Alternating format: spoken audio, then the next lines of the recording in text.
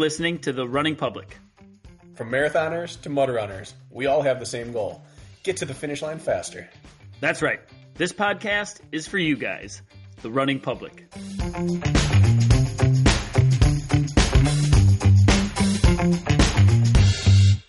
Figure we should jump into this thing. Dude, I love y'all's setup, man. Kirk, I gotta say, man, Kirk, you look like you're in a studio, man, and Bracken, you look like you're at a running store, and I look like I'm at Hobby Lobby. The last time we talked to each other, were we in different recording studios? Has it been that long? It's been a minute, guys. It's been a minute. It's been too long. I don't think I remember. I mean, I've seen Bracken's wall since because I've watched other episodes and stuff, but I don't think the last time we actually chatted, you guys had this setup, man. It looks good. We're professionals, Ryan. Yeah. Speaking of being professional, probably weekly I say something to Lisa like, I don't know how people that know me or people that know sport like well are going to take what we said this week. Because we generally feel confident about what we say. But it's always like the people that know us or the people that know physiology or racing. Like, how do they sometimes take the things we say? You're one of the people that always comes to mind because if we ever say anything that either gets you interested or you disagree with, I get a message from you relatively quickly. So I know that it's going to cross your desk and you're going to judge it either right or wrong. And so you're one of my litmus tests for, are we saying anything useful? No, I think you guys are great, man. Honestly, I actually listened to your latest episode yesterday when I was on the treadmill, Bracken. I think I was texting you about that yesterday. I listened to that Monsters in the Dark episode, and I was actually living it. You know, I was deep in a grind of a workout, and I felt like I was living what you guys were preaching there. But I listen to a lot of podcasts, and you guys are always the most informative of anyone. You're well spoken, you're knowledgeable, and I even find, you know, I've been doing this for 30 some years, man. I've been competing since I was 4 to 5 years old, and I sometimes listen to y'all and feel like I'm still learning. So, yeah, kudos to you guys. That wasn't where I was going. Yes, it was. With it, I wasn't fishing, but I will take that compliment train. Take it, man. Speaking about being in the endurance realm for 30 years or whatever it is, which is kind of mind blowing when you think, because you started at a really young age, if I'm not mistaken. You were like 7 out there ripping up the roads, weren't you? Something like that. But like 5. 5, yeah. 5. When we did our initial interview with you, I think we covered all of that in your backstory, which is a good listen. Go back. We enjoyed that conversation. But I was watching old Spartan races here as I had COVID this last like week and a half, and talk about it, like the transformation you have made, like still learning, so to speak. Like I went back and I was watching West Virginia, and you were 25 pounds lighter there than you are today. What would you say? Like what you've done with yourself in the last 5 years is kind of astonishing. Speaking of Monsters in the Dark, I guess is what I'm getting at. Yeah, I actually went back and was feeling nostalgic and watched that West Virginia race, at least up until about the tire flip when I kind of gave up my lead to Killian there. But I look back on that and I look at myself and I'm just like, God, I was so tiny. I was so skinny and frail. And, but that was kind of what I needed to be in order to perform well in that arena. But, you know, when the hybrid racing thing took off, I was able to go back to really what I've always enjoyed doing. And that's strength training. That's cross training. It's running, it's lifting. It's all of these components blended together. Whereas when I was doing Spartan, you know, it was essentially just a running program with some pull-ups kind of thrown in there to make sure I could get through. But it's pretty bizarre looking back at some of those races in Spartan and kind of comparing my physique from back then to now. Cause right now I'm about 185, even pushing 190 right now with, you know, more of a focus on high rocks and stuff. So yeah, I've transformed my body like many different times over the years to just really whatever task is laid in front of me. I think about you a lot in training because I think our mindset and some of our demons are similar. If I don't know how much you would agree with that, but I feel like we go through some of the same mental cycles in our training and in our racing, where we're not like that person who's just always at the same level. Like we have our peaks and we have our valleys, and we have those times where we have to be convinced sometimes of how good we were, and other times where no one could convince us otherwise that we're better than we are, or whatever it is. I see a lot of you, but it's always stuck to me, your body transformations, because when I first time I ever saw you was down in Texas at the Spartan Team Championship. You ran the elite race while we did the team, and you were just this muscular runner, and you could run, and you were strong, and you didn't know a thing about obstacles. And the next time I saw you, you were good at obstacles, you were just as big, you were just as fast, and then all of a sudden at Tahoe one year, remember, I noticed it because you were in this Salomon red or white sense, like 2-set vest or whatever. And it looked like the lightest vest I'd ever seen, but you also looked like the lightest I'd ever seen you. And you're like, man, I've just been running. I dropped like 12 pounds. I'm not even trying. I've just been running and running and running. And that year you were faster than you've ever been and a little worse at obstacles. Like you were still performing at a world level. And then the next time I saw you, you were 12 pounds heavier and just crushing obstacles and bad terrain and carries and a little slower, but you were still at the top level. And it's always struck me that whatever you do with your body, it balances out to kind of the same level of fitness, where some days you're outrunning everyone and you might fall off the monkey bars or fail the tire. And other days you're out muscling everyone and they might go past you on the run. But no matter what you've done with your body, you're one of the rare people that can compete at any weight. You just compete differently at every weight. Yeah, that was, I never really thought about that until you mentioned it. But yeah, when I look back at that 2018 season, when I really probably had my big breakout year, that was when I was probably the slowest I'd ever been, but I was also really, really strong and was good at compromise running. And really, when I think about it, I think what I end up doing is I follow a protocol for training until I sort of feel like it stalls out and I need to switch things up. And that was kind of when I had my best performance at the Spartan World Championships in Tahoe, which was, I think, 2019, maybe, when Cody and I were battling there for that fifth spot there at the finish. That whole season, I'd focused nothing. 2018. Okay. I was 18. Okay. I'd focused on nothing but running, like that whole season. And that year in West Virginia at the North American Championships, I had a bomb. I bombed it. Like I think you and I spoke after that race, Bracken, and we were just like, wow, because you didn't have a great race there either. I think you might have even beat me. Sitting on the ground, trying to find shade, just wanting to cry. Yep. And that race was the end of that way of training. From that point on, from West Virginia to the World Championships, I went back to doing like more Metcons and strength training and really just flipped the 180 on my training. And it really revived my fitness just in time for the World Championships. And I was able to, rebound and put it back together. But, to what you were saying, I think what I end up doing is I follow something until I feel like it's no longer working. And then I switch it up, Mm-hmm. You almost have to do that in the old style of seasons where they're so long. Because that year you went to San Jose, which was in March, and the World Championships are in September, October. So we're talking 6-7 months, which I guess is sort of a condensed season compared to now. But if I remember that year, you were injured, so you did a bunch of compromised Metcon style work early in the year.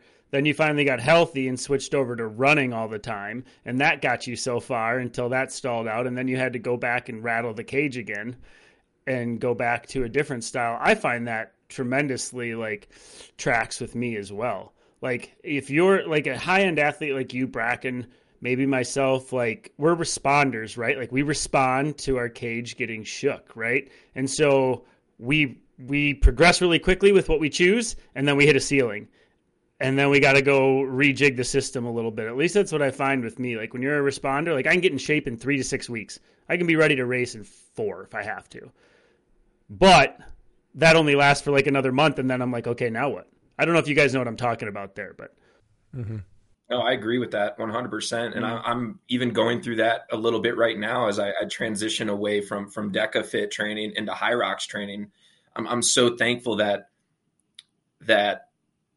the way you prepare for those events are, there's some crossover, but really a Deca Fit training program versus a High Rocks training program it should look completely different. And I think I was really getting burnt out on just trying to be as fast as I could be, and now it's like, let's just get to, I can go back to focusing on strength and the ability to just kind of suffer and sit in that place rather than worrying about how fast I can be. So I really like that about at least the hybrid sports right now, is that it's 2 different training methods for 2 different races.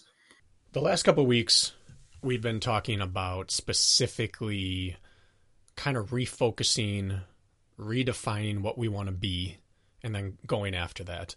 And this episode we wanted to do right around the new year with you because everyone's caught up in that. Not everyone, most people are caught up in that. It's a new year, new me kind of thing. I need to revitalize. I need to start now. But it's a really daunting task if you've let it go. What we were talking about prior to this is when you hit a valley that is based on stagnation or burnout, not a valley based on lack of fitness. Like when you stalled out, it was because you've been doing the same thing for months, or you had been dinged up for a little bit, or whatever it was. It wasn't because you missed a year of training. But a lot of people are at the point where they've missed 6 months, they've missed a year, they've gained their weight, they've lost all their speed.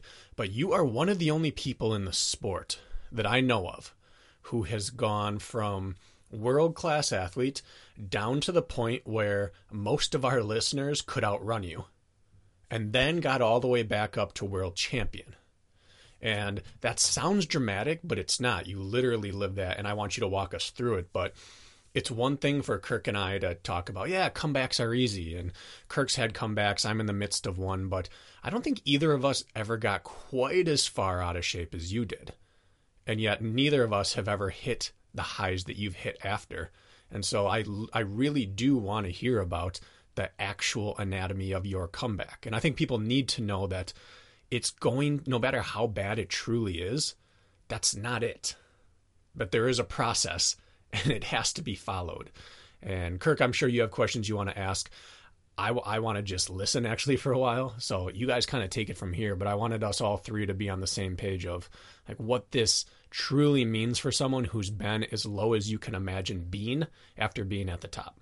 You want me to just go on? I do. And maybe start with describing what you had reached at in terms of running metrics and fitness, and what you got down to and why you got to that level of fitness. Okay, so let's see. My hiatus from fitness, late 2020 into early 2021, ended up being about a 4-month break from training. There was a few patches in there where I tried to get it back together, and then it just like wasn't the right time. And I know people had I taken 6 months to a year, do I think that I would be where I am today? I don't know. I can't answer that for sure. But I will say that I didn't expect it to be as challenging as it was to get my fitness back, because I had taken, when I was in high school and college, like I never really did anything over the summers. And then, you come back to the first week of cross country and, you're just thrown into, hell's den. And, within like 2 weeks, you're like, fitness is back. But as you get older, it becomes a little bit more challenging to get back to where you were. And, if I could put a timeline on it, really 2020, OCR Stars, which was a virtual event that Hunter McIntyre was putting on. I was competing in that. And the last event was a 1 mile time trial. And I actually flew out to Wisconsin to Bracken's house in early November of 2020 and decided I was doing well in the virtual comp. And I was like, let me get away from altitude, go down to sea level, try to pop a good mile. And unfortunately, I wasn't able to really hit the time that I wanted. It could have been weather. It could have been anything. I remember it being very, very cold that morning and cold, windy, terrible pacing. It wasn't great. I ended up running like, I don't know, like low 440s for the mile and 441, 442, somewhere in there. Something like that. Yeah. And I was like, all right, whatever. Like, and there weren't any races. So this OCR Stars event was kind of like the highlight of the year. And I got back from your place in Wisconsin, and about a week later, I went to the track and I did a 5 by mile workout with 60 seconds rest, and I popped a good one. I mean, probably one of the best ones I've ever done at altitude, like hitting like 520 every mile with 60 seconds rest, and I've done better than that at sea level, but at altitude, I had never really hit those times. So I'm like, dude, I'm so fit, but mentally, I think I was just done. Like there wasn't anything on the horizon. I had just started working at UPS because I had lost my sponsorships from companies I had worked with because they were unsure like what to do when COVID hit. It was something else I was going to say, but I forget. But where was Basin at that point? That's it. That's what I was going to say. Basin was due. Our son was due in January, and this was November. So the combination of now working a full-time job, which I hadn't worked a full-time job in over 5 years. I got a new son on the way. First child. There weren't any races. Just this culmination of everything. I just lost my drive to just put in that daily work. And after that 5 by mile workout, I went out the next day and did an easy run. And then after that, my training log just goes blank. Like there's nothing until so all the rest of November, all of December, almost all of January. And then out of the blue, I say, well, let's go see how far gone we are here. Like, if I'm going to make a comeback, let's just go see what the damage is right now. And I went to the track and I did 3 by mile with 4 minutes rest. So again, I had just done 5 by mile with 60 seconds rest in November at 5:20. And I went out and did 3 by mile with 4 minutes rest. And I went like 6:50, 6:40, 6:30.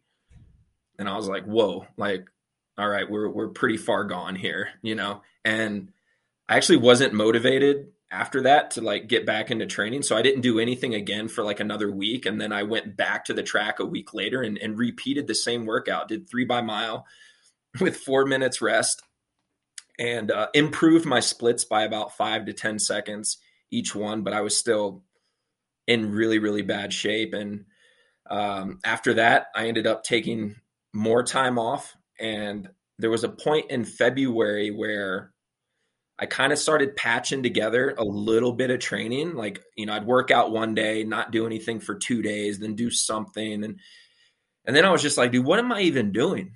Like, this is so pointless. Like you're clearly not ready to get back into shape, whether it's like mentally, physically, it's just not the right time. So I said, I'm going to go back to doing nothing. And when I feel like the motivation to start training again is back, then I will, start training again.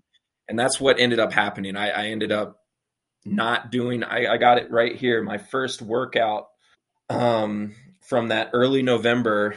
And obviously, like I said, I did a few just random sessions throughout just to kind of see where I was at. But my first day back where I was committed to putting a plan together was March 22nd of 2021. So from early November to March 22nd, I had maybe done like 5 or 6 training sessions. And my first workout back was a half-mile run. It was 4 rounds of a half-mile run, 500-meter ski erg, and 20 burpees.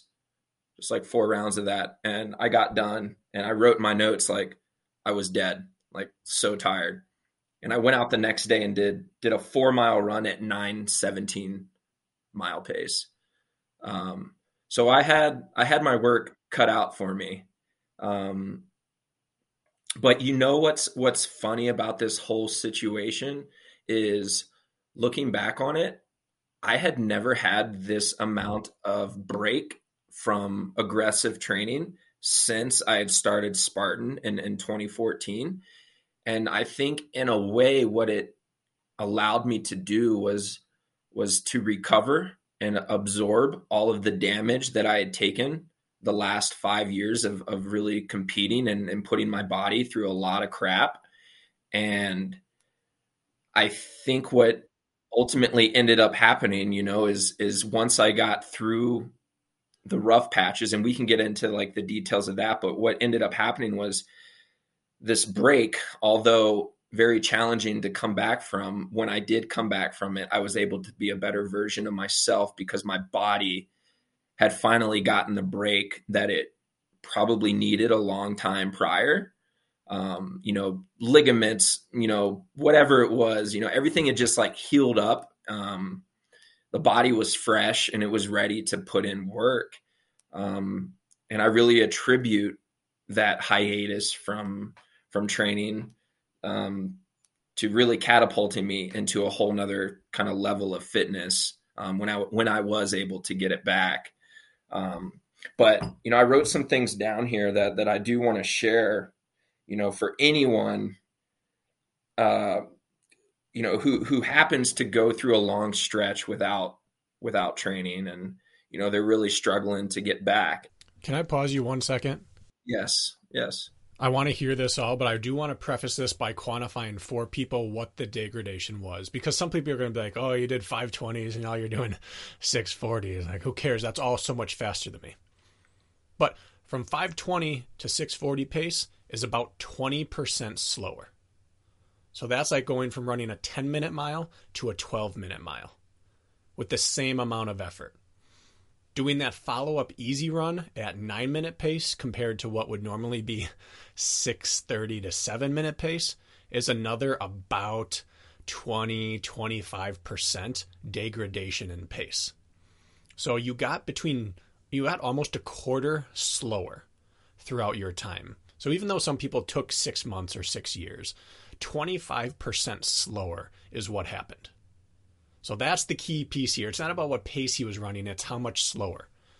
20% to 25%. That's going from a 20-minute 5K runner to 25, to 24 minutes. So that's the type of fitness change we're talking. Just to put it into layman's terms here, picture yourself 25% worse than your best.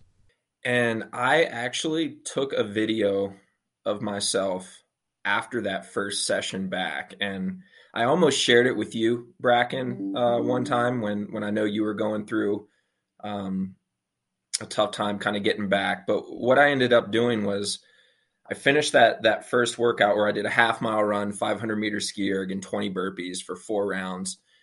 And I was so defeated by how that felt that I felt like I needed to document kind of what that experience was like. And what I ended up doing was I turned on my camera and I just took a selfie video and kind of explained kind of where I was at and kind of where I'm at now.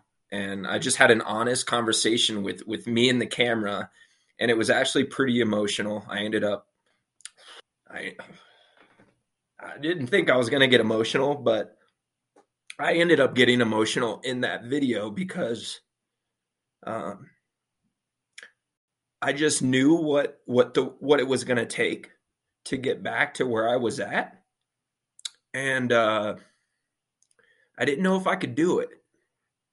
I really didn't know if I could do it because I don't know if it was just a moment of weakness, you know, or feeling sorry for myself in that particular moment. But I really didn't know if I could get back to where I was at.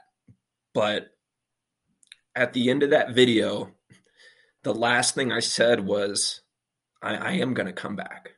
I will come back. You know, there were the moments where I was doubting myself, but then I kind of flipped it and was like, I gave myself a 6-month window. And I said, by the time August comes around, this was March.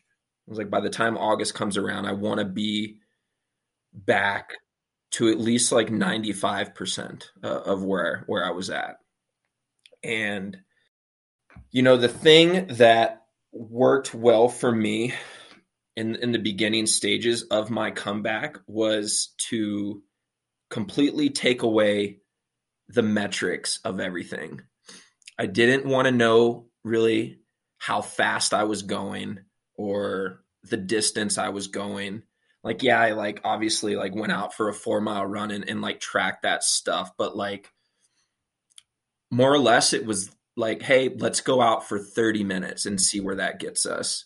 You know, like don't say I'm going for 4 miles and we're going to try to maintain 8-minute miles. Just put like a time on the schedule or on the day and go out for time. Don't even worry about like how fast you're running or how much distance you covered. Just go out and put in the work. And the second thing was structure. I think honestly, I did away with structure in the beginning. I basically just worked out and did random things, whatever I felt like doing, because anything at this point was better than nothing, right? So whatever I was craving, whether that was some sort of short Metcon or like a long run or, you know, some freaking bench press or squats, whatever it was, whatever I was craving, that's what I allowed myself to do. There was no structure. I might even just go hard every single day. Maybe I'll go hard for like 5 or 6 days in a row until I feel like, all right, like maybe I should probably take an easy day and not do anything. There was no structure at all. And that was really what I wanted. I said, all right, we're going to do away with structure until I feel like my fitness is in a good enough place to where I can actually start training. So really, I was just like working out until I felt like I was in good enough shape to put together a training program. And I would say that took about a month of just like doing literally like random stuff, which again was improving my fitness because again it was in such a bad place that anything I was doing was kind of moving the needle in the right direction. So you know that's one thing I recommend is that when you're starting to come back, anything is better than nothing, and you don't need to make sense of everything. You know, like just kind of get yourself back to some sort of fitness, and then you can kind of put together a plan going forward, and that's what I did. And you know the third thing that I did was I and I'm not this kind of person. I'm not a put a date on the calendar kind of guy. Like I've never needed something on the calendar to motivate me to train, but I had also never been this far out of shape. So what worked well for me was I picked a race in June, which happened to be the Dallas AT&T Stadium race. So I had 1 week in March, I had all of April and all of May, and then a little bit of June to get myself ready. And having that on the calendar, something to strive for, really kind of got me back into just like a good mindset. It was motivating for me. Especially that's one of the biggest stadium races on the Spartan circuit all year long. I knew the turnout was going to be, you know, good. And if I didn't show up prepared, I was going to get waxed. So I put something on the calendar, you know, like I said, all right, like I know 3 months is going to come quick and I might not be where I want to be, but this is going to be the start of it all. And, you know, in April, I went and did a deca mile and got waxed by VJ Jones in a deca mile. And I'm now currently the world record holder and the world champion. But VJ Jones freaking put it to me in April of 2021 when we competed against each other. And,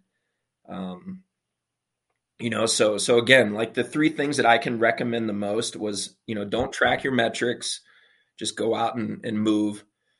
Do away with structure for a little while. Just let your body do whatever it wants, and then, you know, put a date on the calendar to kind of get you, you know, moving in the right direction.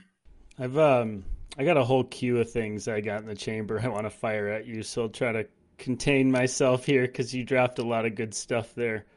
You know what's interesting is you beat me to it when you talked about the fact that you needed that reset time, that maybe eventually it's actually helped propel you to better success now, which is hard to see in the moment, right? But we talk about changing up stimulus to progress fitness. And the one stimulus, or maybe lack thereof in this case, you hadn't given yourself in 6 years was rest. Like true metabolic reset rest. Like talk about changing stimulus. And it's a conversation that needs to be beat into so many people's heads. Anytime I have a consult call with a new athlete, first question I ask is, when's the last time you took a break? And I said, I won't work with you if you haven't taken a break here in the last year. Like step one, change your stimulus. That means don't do anything. And I'm not saying a lot of people need to get more consistent, don't get me wrong, but I just find that very noteworthy about rest eventually being the right recipe for future success. In the moment, of course, it was brutal and it will feel that way. But I just wanted to make a small note of that. And I'm sure now that you're through the storm. Yeah. Yeah. It's funny you mentioned about your clients, because I've had those, you know, I now do some online coaching, and a lot of, you know, one of the things I have them do is kind of send me a week of training. Like what does a week of training currently look like for you? And send it to me. And more times than not, these people are training longer and harder than I am, you know? And I'm like, all right, we need to take a step back here before we take 2 steps forward, you know? The rest piece is the hardest thing for somebody who is just constantly striving, I think, for their own, whatever their level of greatness is. Rest is always the hardest thing because we feel like we're not moving forward when we do that. And when I was able to come back from being in a bad place, I did think about that. I was like, wow, maybe this big break has, like you said, it's now propelled me into another stratosphere of fitness. But still, I was maybe a little bit skeptical. But then last year, before the High Rocks North American Championships, when I, you know, upset Hunter McIntyre, I got sick with COVID a few weeks before that and missed 6 consecutive days of training. A few weeks out from the biggest competition, you know, of the year, I missed 6 days in a row.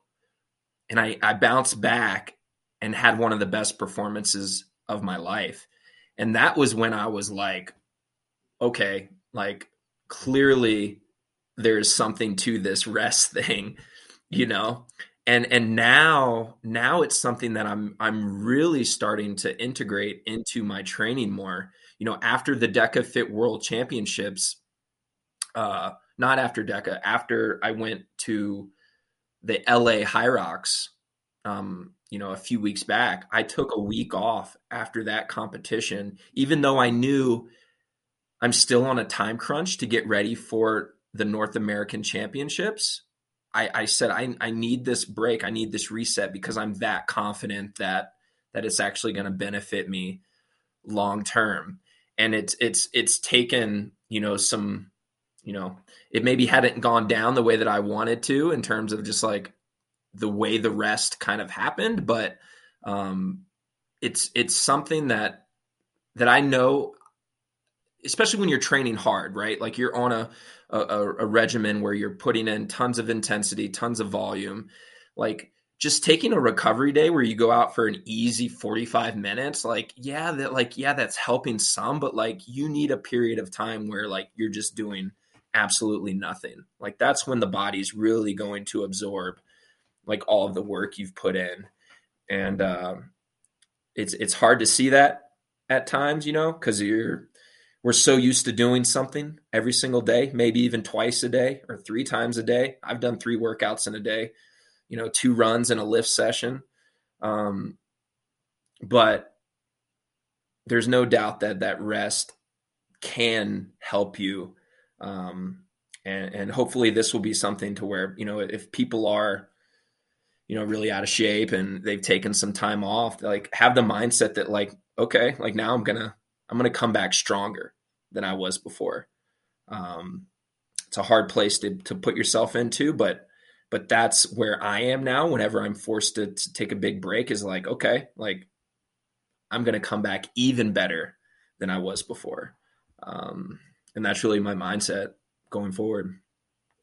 You described that video, and you had told me about the video before. You said, hey, I understand you're going through something. I almost sent you this video, but I can't have someone seeing this yet. I didn't understand why, and now I see like it was an emotional thing. It was a really raw, vulnerable moment, and I can only imagine how it was if it got you back to that place just thinking about it. But I've sat in that place, and Kirk didn't have an easy last calendar year. I'm sure you've sat in that place, Kirk, sitting there and thinking that the thought of getting back to whatever the goal is so daunting that I'm nervous to even take the first step. I've sat there. It's been 3 surgeries now. Each time I get further and further away from where I believe I want to be and should be. And each time I've sat there and thought, oh, is it even worth starting, knowing, like you said, what it's going to take to get back there? And then now, is it even possible to get back there? And how long is it going to take until it even feels possible again? And recently I've gotten to the point where I can feel that it's possible again. How long did it take for you to get from that emotional part of, oh, this is going to be such a task, and I don't even know if it's doable? Like, when did you start to see that doable point? Because that is a huge sticking point for people, is it's not even worth trying because I'm so far gone. Really up until that Dallas stadium race that I did, I was feeling so bad in every, we talk about the gray zone, right? Like you're not going easy, you're not going hard, you're just kind of in this moderate, dull space. Like that's where I felt every single day, because I was so out of shape that, doing a little bit of work was bumping up my heart rate, and I just felt like crap, honestly, for about 2 straight months, to where I'm sore after, like I didn't feel good, like something was always bothering me. And it's just a constant reminder every day when you wake up and you feel like trash, like, what am I even doing right now? Like, is this even worth it? And to me it was, because I kind of told myself that if I'm going out, I'm not going out like this. Like this isn't going to be how I go out. Like this is, I had every reason to, I now had a full-time job. I had a kid, it's just like, okay, like the excuses are there. Like I can just give up on this, but I still felt like I had more to give. I feel like, and I was getting older. I think at the time I was like 34, 35, like my prime as quote unquote, it's behind me, can I get back to that level? But I was up to the challenge. And don't get me wrong, in the first couple weeks, it required an insane amount of discipline to just get out the door. But that's one thing I have always been, I think, pretty good at. I do think I have some skill and some talent. I was born with a little bit of genetic gifts to some degree, but the one thing that I think has always kind of helped me get to where I am is my consistency and just like my discipline. You know, like I'm willing to work out and train even when I'm not motivated to do so. And I understand that most people might not be in that category. But for me, it was like, okay, I know. And I knew that eventually things would click. You know, I didn't know how long it would take, but like I said in the beginning, it took about 2 months before, I started like hitting like workouts where that were like anything of note, like, Mm-hmm. and it gave me the momentum just started building, really is what happened. Like you get through that rough patch in the beginning where every day just kind of sucks, but then you start feeling a little better. You start integrating some quality workouts into your training, and the momentum is just kind of building and building and building and building, and your fitness is just slowly but surely it's coming back, and you're feeding off that. Now all of a sudden the motivation is starting to come back because you're starting to see the improvements. And having that race on the schedule was really everything to me, because that was like, okay, like I didn't expect to just like crush this thing, but I needed to go put myself back out there in like a race scenario and really just kind of like test myself and see where I was at. And if you guys saw any of the footage from that Dallas Stadium race and how emotional I got after I ended up winning that race, and I got finished and was pounding my chest and was just really excited. And from the naked eye, people watching be like, dude, this guy is out of his mind. What is he doing? Why is he so like jacked up? But they don't know what I had just gone through the last couple months trying to get myself back to this level. I was just so proud. I was really just really, really proud of myself, because there were so many times where again, like I said, I didn't know if I could get myself back to where I was at, but I was stubborn enough to try. And,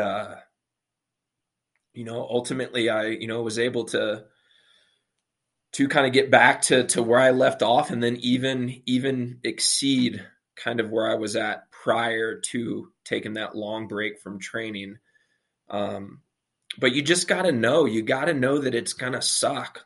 It's going to suck in the beginning, but you have to keep showing up day in and day out. And I promise you that one day, like it will click and everything will make sense, and every day won't be so terrible, and you're going to start building momentum every single week. And once you start building the momentum, then the motivation comes, and then you're in a good place.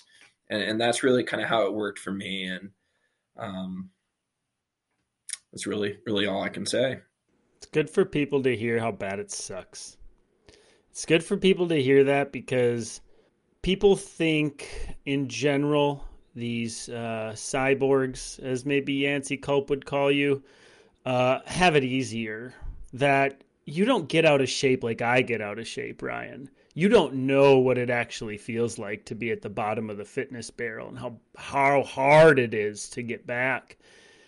And I tell clients, I start with clients in the gym who are like really out of shape, haven't worked out in years, and they think you can't relate to them in a sense because you're not them. But I tell you what, through the experience I've had over the years, starting over is starting over. Whether you're 400 pounds or 150 pounds of rip, right? Like starting over feels the exact same. Sure, your metrics, you're starting over is 650 mile pace. Maybe somebody else is starting over is 15-minute mile pace. Right. But it feels equally as trashy. And getting through that hump is just because you're in the fitness world doesn't mean it's going to be easier. Ryan Kent had an easier time with his comeback. Like, you're going to be in the shit no matter who you are, whether you're as talented as you or you're not. It's always that same misery. It always is. Always. It's always hard. No matter how much you've done in the past, sure, your spring back happens a little quicker And of course, you get momentum maybe a little easier because you've earned that right through all the years of training prior. But like, it's always hard. And don't feel bad for yourself. Like you're all alone in this place. Like it's only hard for me. It's not hard for everybody else to come back. You're dead wrong. It's hard for everybody. And I think just the way you describe that is just really good for people to hear, because no feeling bad for yourself in these situations. That doesn't help anybody, right? It's just like, put your shoes on, put your head down, show up tomorrow. That's just what I think. I hear that a lot about how much easier it is for guys like you than it is for the lay person. And I just disagree with that. From my personal experience, in terms of, how much break versus how long it takes you to come back from something, for me personally, and this is obviously going to vary from individual to individual, but if I take a week off from training, it typically takes me 3 times that to get back to where I was at. So if I take a week off, it's probably going to take me about 3 weeks to just kind of get back to where I was at before I took that week off. But then you get back, and then you might even, move a little further past where you were at. But if I take 2 weeks off, it's about 6 weeks, 3 weeks off, about 2 months, and so forth. I multiply it by 2, and that's kind of, that's why I've always said now. So now that I'm back and I have great fitness, I'm healthy, like everything's good, and I do want to program in more resting into my program. But I've told myself that if I ever take another break of that magnitude, 4 months of really doing nothing, like nothing, I don't know if I honestly, and I'm being full disclosure right now, like I don't know if I would want to go through that again. So like as long as I'm still competing professionally, I don't think I'll ever allow myself to take more than like a week or 2 off from training, just because I remember how bad it was to get back to where I was at. Obviously one day when I'm older, like I'm sure I'll take a couple months off and it'll be what it is. But as long as I'm still competing, I just can't ever get that far gone again, because I remember just how bad it sucked getting back to that level. But it can be done. It can be done. And like Kirk, you said, like it's just, you have to accept that the beginning, the first couple weeks, the first month, maybe even the first 2 months, like every day is just going to kind of suck. And that's just, it is what it is. And you have to just deal with it and really just trust the process. And know that, bluer skies are, in your future. And I gained weight. I put on about 10 to 12 pounds of just like fat, like when I did that Deca mile with VJ Jones, and then I even went out to Austin and did a Spartan race the day after I flew out to Austin, because I was like, I'm going to hop in like a low key Spartan race and just kind of like see where I'm at. If you notice, I never wear a shirt, but if you notice in that Deca mile and that Spartan race in Austin, I'm wearing a shirt. That is 100% because I did not want to show what was underneath that shirt. I had, to most people's standards, I was probably lean and cut, but like I was nowhere near looking like what I'd looked like before. And I was embarrassed to show it. And I wore a t-shirt when I competed. And that was something that I'd never experienced before, was feeling insecure about kind of how I was looking. So that was a whole different piece to this that I really didn't expect to go through, but that was just kind of the reality of the situation. From time to time, I run into someone that I knew in college, or I start working with an athlete who is a college athlete and then let everything go. And I'm probably going to fumble my way through this because I want to say it correctly, and I don't know the correct way of saying this.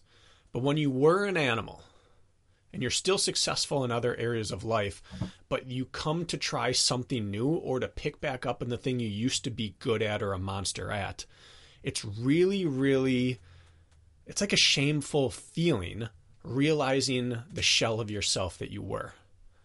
And whether it's my old buddy that I talked to who's put on 50 pounds and can't run anymore, or working with someone that used to be a D1 football player and now they're almost like subservient when they talk to you. And it sounds bad, but they take a second class role. They defer to you. And you want to just shake them and be like, I knew you when you wouldn't back down to anyone. And I knew you when everyone looked at you and just thought, oh my goodness, like you are that still. But it's really difficult to get to that other place and have to pick back up with a totally different set of skills, confidence, and expectations. So it's something I've struggled with. I want to hear just maybe your thoughts to it. How do you go about lowering your expectations of what you'll accept on a daily basis without changing your standards that you held for yourself prior to being in this lower place? Like, how do you accept being heavier and slower and saying we're not going to track metrics and I'm not going to do the monster things I used to, but I'm not going to cage that animal either. I'm not going to say I'm less because of it. I'm still there, but for the time being, I have to relax a few of my standards. How do you do one without losing the other? I mean, honestly, I don't really know. I don't know if I have a great answer to that question. Because you're like me.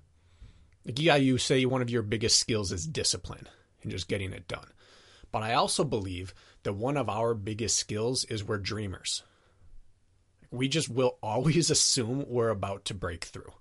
Whether it's realistic or not, we are our biggest believer, even when it's not working. But then you bring us to a really low point, and it's hard to accept those new standards of overweight and slow and still be the confident dreamer. Did you run into that? I mean, I will say that as much as I feared the future and kind of the work that it was gonna take to get back to that cyborg that Kirk alluded to earlier, I think I was more fearful of the person that I was becoming. You know, like I was, I don't really know how to word it. I mean, other than just like, I didn't like who I had become in that moment where I had really kind of let myself go. And that scared me more than the work that was in front of me.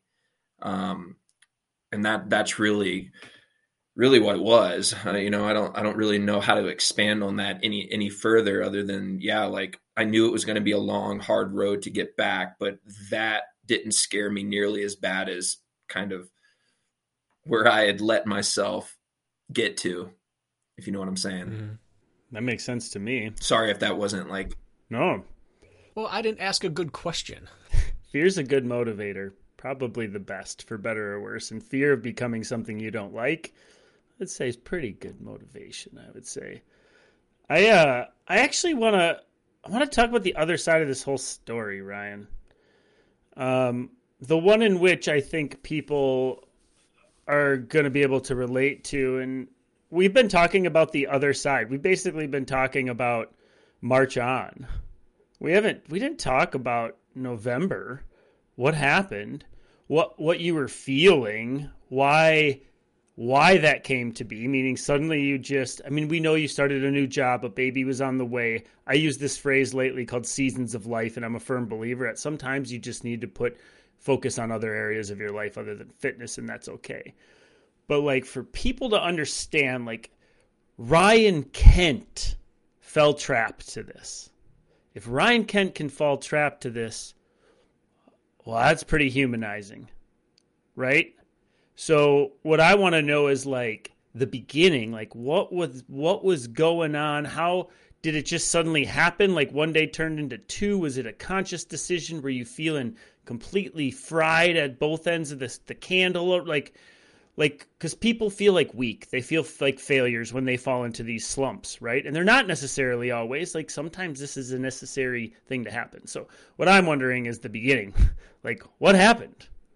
Like what was actually going on in your head and what were you feeling?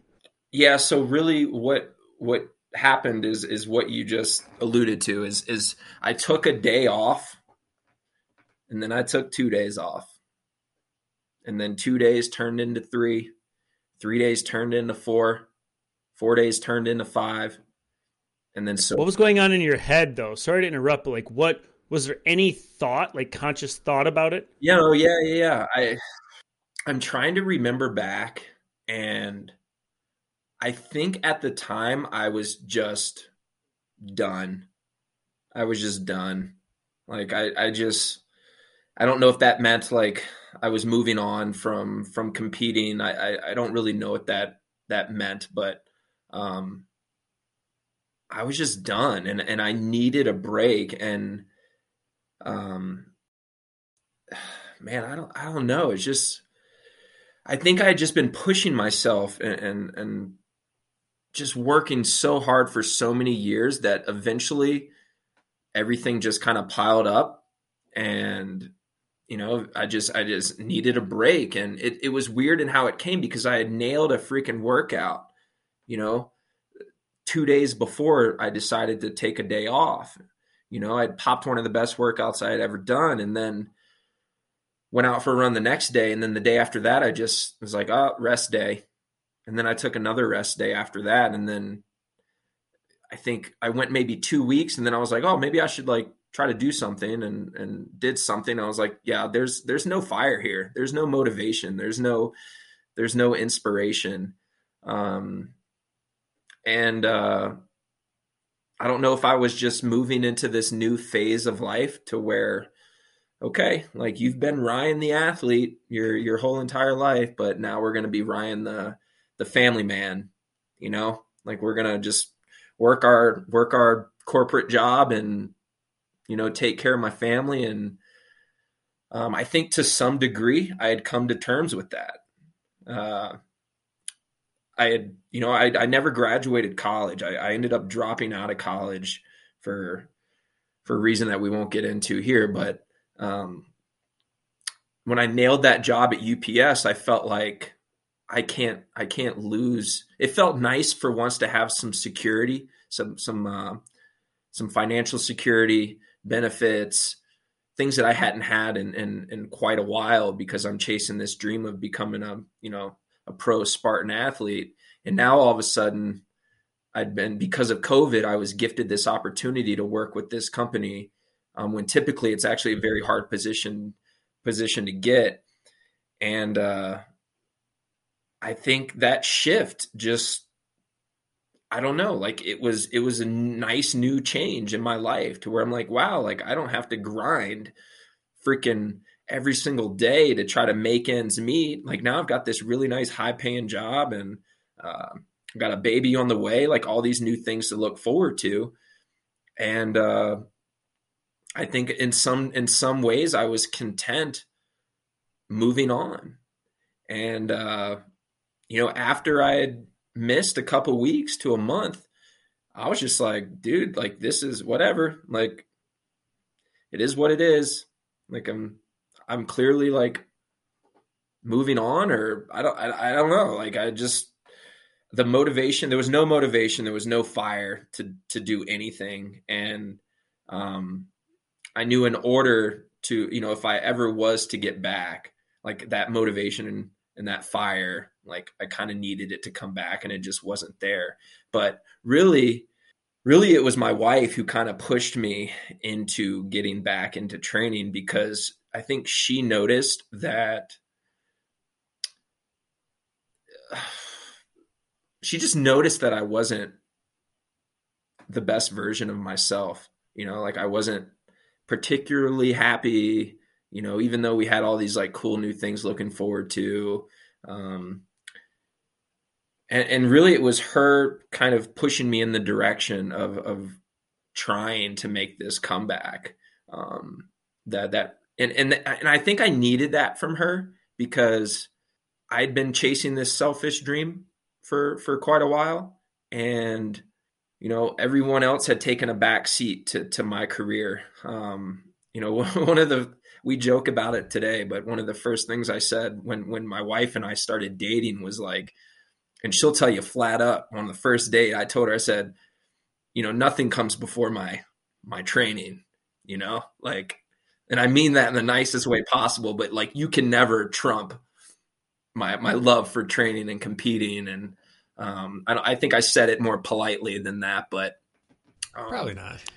yeah, I'd just been chasing this selfish endeavor, and finally it was like, okay, like I've done my thing, and now I'm, I got married at the end of 2020, and we had a baby on the way, and it was like this perfect transition into this whole new life, and was ready to move on from being an athlete, and you know, thought that might be the route that I go, and my wife really kind of gave me the okay to really start training, because I really wanted to be there for her with raising our baby in the beginning, and she gave me the okay to go back to training. And not that I really needed it, but she kind of pushed me in that direction. And, it really kind of started from there. But, like I said, I think I was just in a place in my life where, I don't know, I had like other good things happening outside of competing. And I was ready to explore that.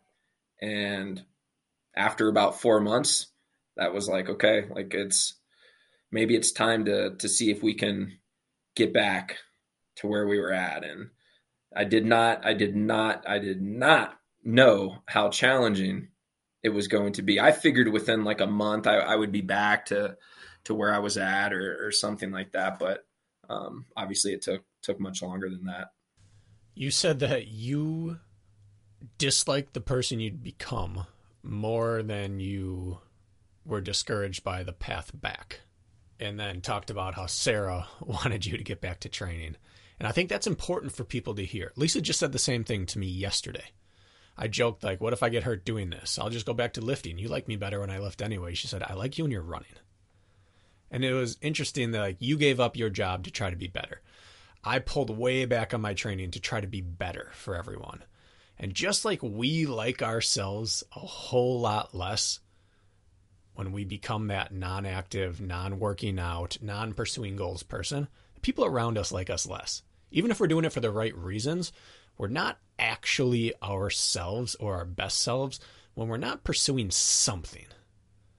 And usually when we retract or pull back, we do it too far. And we'll try to cover it with the best of intentions, but you're not the Ryan Kent that everyone loves when you're not training. Lisa prefers me when I'm running.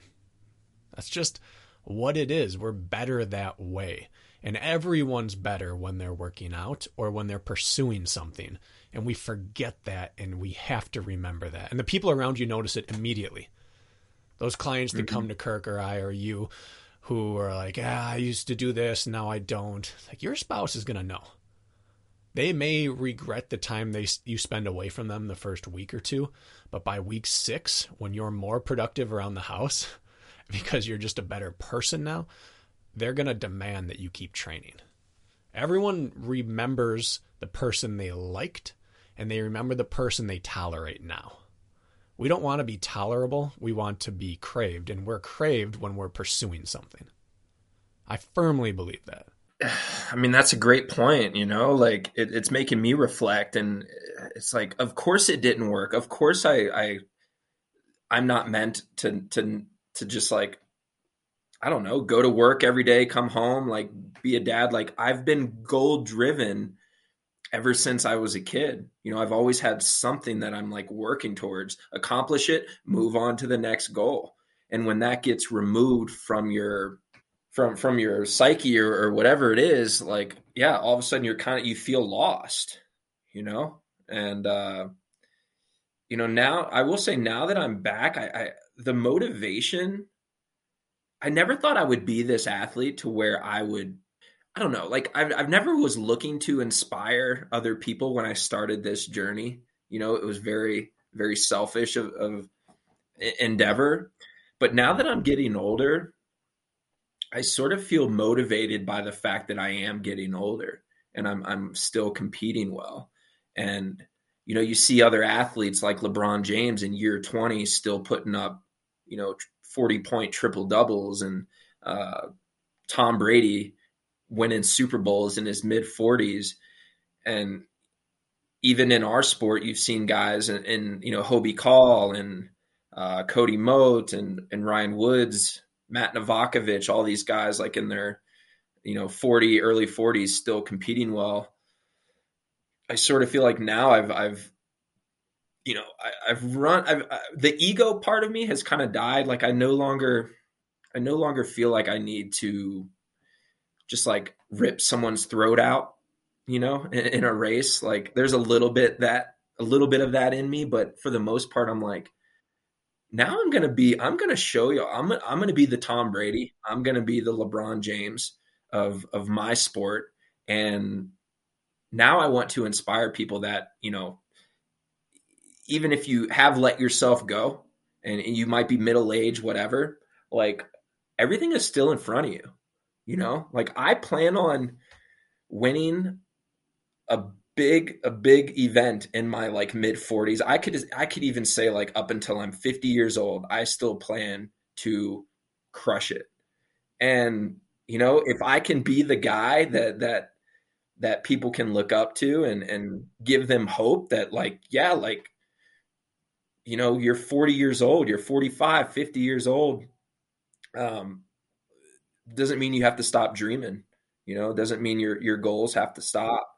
And I think that's what happens with a lot of people is they get out of college and then just settle into their lives. And all of a sudden there's no more goals on the table. And, a lot of my friends I grew up with, even ones I raced with, are so out of shape. It's crazy. And, like, I don't know, man, like it doesn't really matter how old you are, really, like you can always start. And, it may take people a little bit longer than others to maybe get to where they want to be. But, I don't want to I think moving forward for me, I want people to realize that age doesn't have to be like a limitation in terms of just like what you hope to accomplish throughout your life. And obviously in fitness, they're eventually, Father Time will eventually, I'm convinced Father Time won't catch up to me, but eventually Father Time will catch up to most people. And, there are limitations there, but everything starts with just like exactly that. Just like you got to start. And then, one day turns into two, and then just building that momentum piece is huge, because once you start feeling and sensing the progress, that's when you really become motivated to try to do something special. Yeah. And I want to be clear as well. I'm not advocating that we become vacant parents or absent parents and pursue these goals because you're a better person for it, so it's worth being gone. No, what I'm saying is that people don't need sports or goals to be absentee fathers or mothers. People are going to be on their phone. People are going to be out at the bars. People are going to be working late.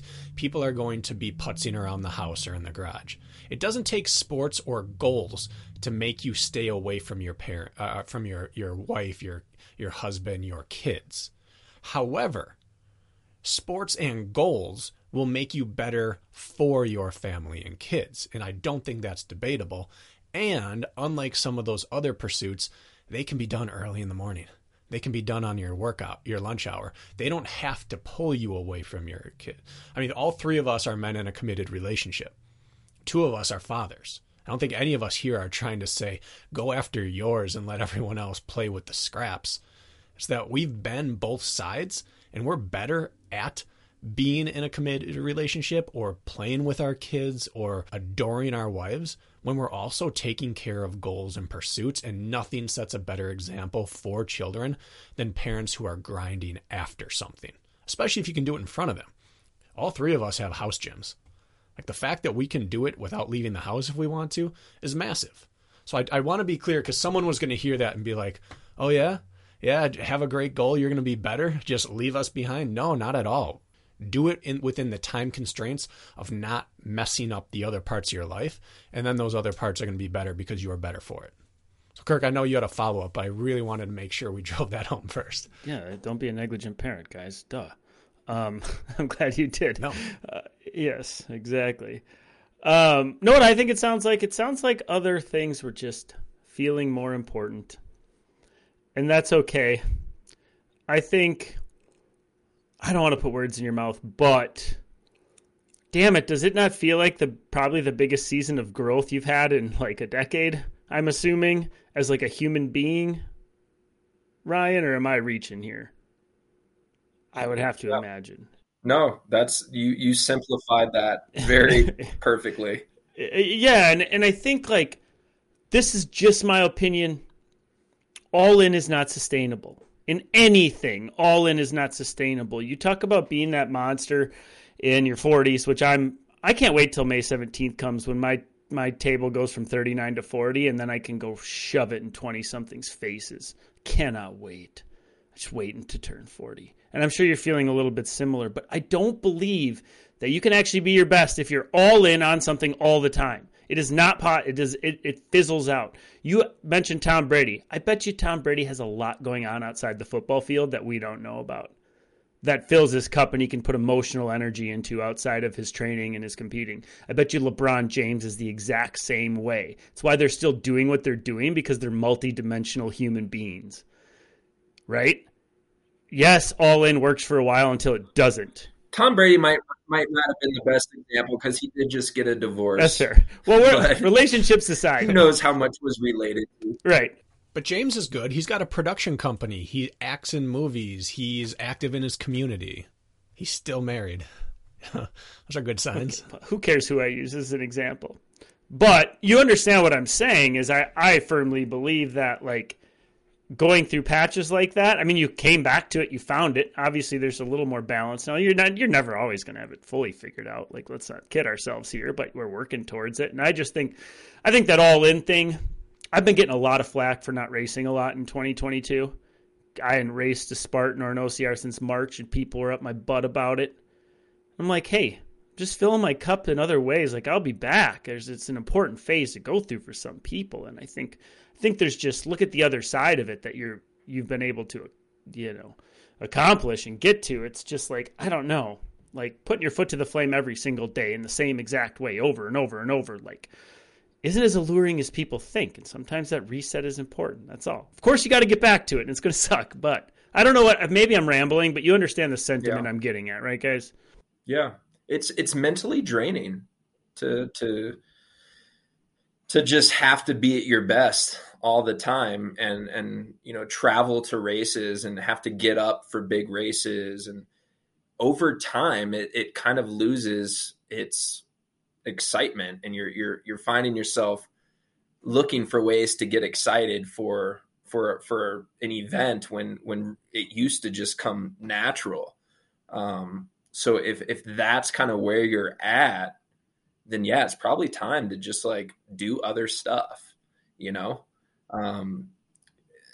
I was 100% there, and I think even from time to time right now, like I can show up to a race and, might not be as motivated as I have in the past, but that's where I think that's just where like the discipline piece kind of comes in, and you kind of just, you're trained to do this particular task.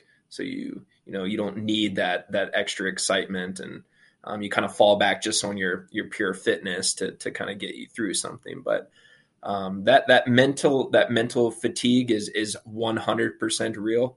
And I was there, and to be honest, I'm still there. Like, I think that would be the piece. If I were to move on and do something different, I don't think it would be because of any physical limitations. I do not feel 30. I just had my 37th birthday. I do not feel 37 physically, but I can tell you that the mental piece would be the piece that would kind of pull me away from competition. So it's going to be a fine balance moving forward. I'm thankful that I'm in sports now with High Rocks and DECA, where I don't have a whole series that I need to go race every year. Like I can just like do one event and get a qualifier and, you know, go do the, you know, the North American championships and the world championships. Like I cannot race 10 to 15, 20 times a year like I did back in 2014, 15, 16 when I was really trying to make a name for myself. There's no way in heck I could go back to doing that. It's just not sustainable. So yeah, man, if that's where you're at, like it's probably time for a little break. And like I said, a break can be a good thing because you can always like you can come back better and stronger than you were before. And you just have to trust it. Once you fail, once someone loses that 0 in their loss column, once you drop out of a race, once you give in to fatigue or acknowledge mental health or mental fatigue, once any of those things happen, you're different for it. Like once you DNF a race, DNFs are now on the table. Sometimes you're better for it because you realize how much it sucked to drop out and deal with the aftermath, and you'll never do it again, but you're aware that it's there now. Once you take a 6-month break, you don't want to go through that again, but you're aware it's there. Once you lose your undefeated record, you're aware that losing's a thing now. And that's really scary for people up until you have it happen. But like you said, if you make it through to the other side of that, sometimes you're better for it because you can't go into a defeated season with the same mentality you went to an undefeated season. Once you've lost, like, the motivation has to change. Once you've taken time away and you come back or you have kids now, you will not be doing it for the same reason you used to. And the thought of younger me, the thought of doing it for any other reason than just to like you said, rip throats and win, that was distasteful. I didn't even want to get to that point. But once you're through to the other side, you realize it's a better place to be. You're more well-rounded. You don't wake up and go to sleep every day with your day determined its success or failure by how well your workout went. Like you will be different at the end of this comeback, but it's in a better place if you use it for a better place. It's a more powerful, stable platform once you're done with that really low point. And that's something that like you don't want to have one of these pitfalls, but you'll be better for it eventually. Yeah. And speaking to workouts and once you start dropping out of races or cutting a rep short in a workout, it's more likely to happen again. And I will say, you know, when I was making that comeback, you know, and I would start programming in these quality workouts and, you know, maybe I'd say like, all right, today I'm going to do like 6x800 with 400-meter jogs. And, you know, after like 4 reps, it's like, okay, like I'm pretty tapped out and, you know, I could call it right now. I've always been, even if I feel a workout is falling apart, and I might not even, it might even hurt me more than it helps me to continue the workout. I think as far as like mentally, it's very, very important. And I can't even begin to tell you the last time I cut a workout short or dropped out of a race because I don't allow myself to do those things. You know, I spoke to you yesterday and told you how I had this 10-mile run planned where I alternated 1 mile easy, 1 mile hard for 10 miles. So 5 miles easy, 5 miles of quality. And every mile I had to do 10 burpee broad jumps. And even in the shape that I'm in right now, I got through 4 rounds and I was just like, I'm toast, man. Like, I don't think I can do another round. But I knew as far as mentally, my psyche, I needed to finish that. I didn't care if it was a slower time than I wanted to run. I needed to finish that workout just to leave me in a better like mental space. And, you know, there are obviously going to be situations where maybe it's smart to pull the plug, but I think more times than not, you know, I say follow through with what you had on the schedule, even if it isn't maybe to the standard that you want it to be. And when you're making a comeback, those days are probably going to happen, you know, a lot of the time, you know, and I think it's very, very important to not give yourself that out to, and it's hard too, because a lot of us don't have coaches on the sidelines like we had in high school and college, just there like, come on, one more rep or whatever it is. It's like, it's just you there. And, Mm-hmm. I think that's when you need to be mentally strong and pull through, even when you don't want to. Yeah, and we've talked before about sometimes it's better to stop a workout in order to hit your next one. But when you're in a comeback, like you said, metrics are gone. It's not like, well, if I continue at this pace, yeah, could I finish it? Sure, but my recovery is going to be so big. No, pace is out the window. You need to complete the workout. You cannot lay tracks that start having gaps in them. It is not an option. Early on, you have to program workouts that you can complete, even if that means getting slower, until, like you said, you get the point where you can handle real quality. You're not allowed to miss early on. It's too fragile of a creature to bail out of workouts early because you can't be trusted to accurately say, oh yeah, this fifth round's not necessary. Like, how do you know? Yeah, and you're already in a fragile state to begin with, and if you just you start dropping workouts, like that's only going to hinder you even further. So I think it's crucial, especially in the beginning when you're just trying to get back to some level of fitness, to push through those hard times, even if it means slowing down. That's I cannot emphasize that enough. Yeah, I hear a story of like sustainability in disguise here. It's like how was this going to be sustainable into the future? And it took a reset maybe to get there. I think of guys like Hunter McIntyre, for example. You've alluded to him a couple of times. Man, is he a fun show to watch. But how many things has he jumped to in the last 5 years? When he's all in, he is all in. What's on his Strava today, yesterday, day before? Kayaking. He was all in. It wasn't sustainable, and he moves to the next thing.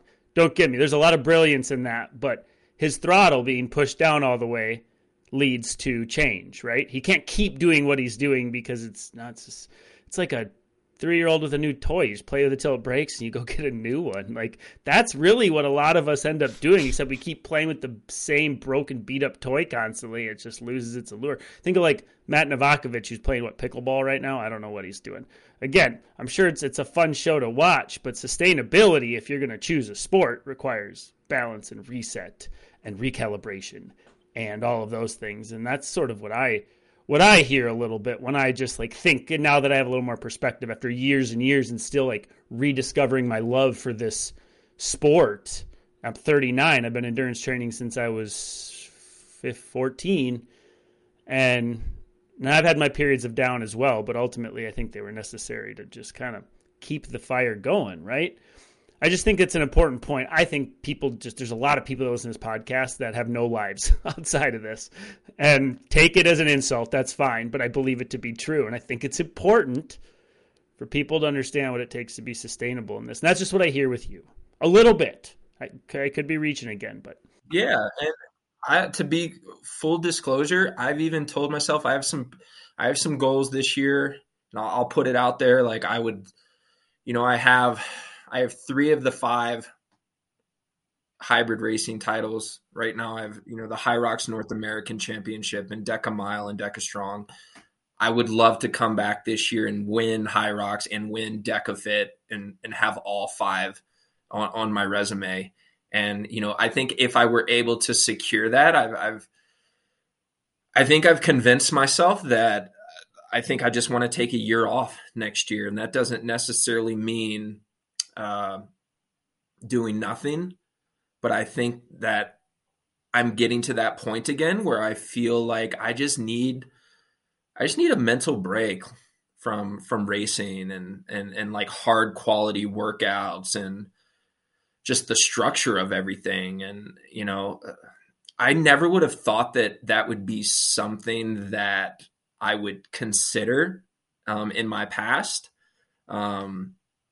But because of the positive effects that have come from me taking long periods of rest in the past, I almost feel like if I want next year, I'll be 38. And if that's the year I take off, it's kind of like, why would you take a year off when you don't have but so many years left anyway? So like you need to keep chasing it. But I sort of feel like if I do take 2024 and just have like a reset year to where like I'm just kind of like really kind of just doing what I was doing when I was getting back into shape, just doing random workouts, things that excite me and are fun. I ultimately think that that's going to allow me to have success into my 40s. And I 100% plan on competing into my 40s. You know, like Kirk said, I get jacked up about being in my 40s and beating people in their 20s. Like that is exciting to me. And I plan on doing that. If I want to do that, I have to start planning bigger periods of rest. You know, like when you finish a training block and you take a few down days, like that's not what I'm talking about, man. Like you need longer sustained breaks from training and racing to just have that metabolic reset that you mentioned earlier, Kurt. And I think that we're all going to be better off for it, but you have to understand the road won't be easy, but you know, it's ultimately going to get you to where you want to go. And I think that's why I'm so intrigued with Bracken's comeback, because it's no secret that he's had like significant amount of time like off from training and racing. And I talk behind your back a lot of the times with other friends and family members, and I'm like, God, man, if I think Bracken, like when he gets back, like I think he's gonna be nasty, you know? And I really believe a lot of that I mean, obviously you've had surgeries and whatnot, so there's that variable, but I just think you're gonna be better than you were before, even though you're older than you were when you were at, you know, what you would say some of the best years of your life, especially early on in your Spartan career. I 100% believe that the best is yet to come for you, man. And I think a lot of that has to do with this big break that you've had from everything. And I'm excited to see it play out. Well, I like hearing that. You talk about things that get you fired up. Anytime something like that is said, it gets me fired up. And I believe that, again, I'm a dreamer. I believe those same things. It's been so long that you almost feel like a fool to believe it any longer, but you have to. There's no other way than to be a dreamer. Because the moment you stop dreaming, the moment those dreams don't come true. What would you rather do? Look like a fool at the end for coming short on your dreams, or just never have a shot in the first place? I'd rather fall on stage than be sitting in the audience. And that's just kind of the way that I think most people should live their lives. Even if people are like, you've been in the audience, you've been outside in the hall for the past 4 years, what are you talking about? It doesn't matter, because in my mind, I'm just right in the wings off stage, like coach is about to put me in. You have to have that freshman on the bench mentality throughout every aspect of life. That keeps you young at 40. That's going to keep me young at 50. My dad just the other day, because we play basketball together in the mornings. He's 66 now, and we play basketball twice a week in the mornings. Now, he was a quarterback in college. He separated his shoulder 9 straight weeks his junior year. He had 3 shoulder surgeries. His right shoulder's gone, so he's taught himself to shoot lefty. He's like, my lefty shot's coming around. I think I'm going to be playing my best basketball in like 2 or 3 years. It's like, that's 70. Come on, get out of here. Like, think of how outrageous that statement is. I think by the time I'm 70, I'm going to be playing my best ball. But that's that mentality that keeps you 50 at 70. It keeps you 20 at 40. It keeps you 60 at 80. That's what you want out of life. You've got to be a dreamer. I agree, man. And I think that, I mean, I know we got to wrap this thing up here soon. I feel like that's like the perfect bow on this thing, man, is that I think that's what ends up happening. People just stop dreaming and stop feeling like they can attain these things as they get older. And it doesn't have to be that way. And you could search and it doesn't have to be sports, you know, like it can be in business or whatever it may be, you know, like you may have taken this long hiatus from whatever you're doing, whether it's running or CrossFit, like whatever it is. But I don't know, man, the world's changing, you know, like you can accomplish great things, even on a physical level, later into your life than what has been expected in the past. And I think ultimately that's what ends up happening is people take these long breaks because they just feel like maybe their time has passed, and if we can prevent that from happening to a few individuals here, I'd say we did our job. It doesn't have to make sense to anyone but you either. Like, I understand it's foolish sounding for you and I to sit here and think like, I'm going to have a big year this year. Oh yeah? What have you done the last 4? Like, it doesn't have to make sense to anyone but you, because it only has to get you out of bed in the morning. It doesn't have to get them out of bed.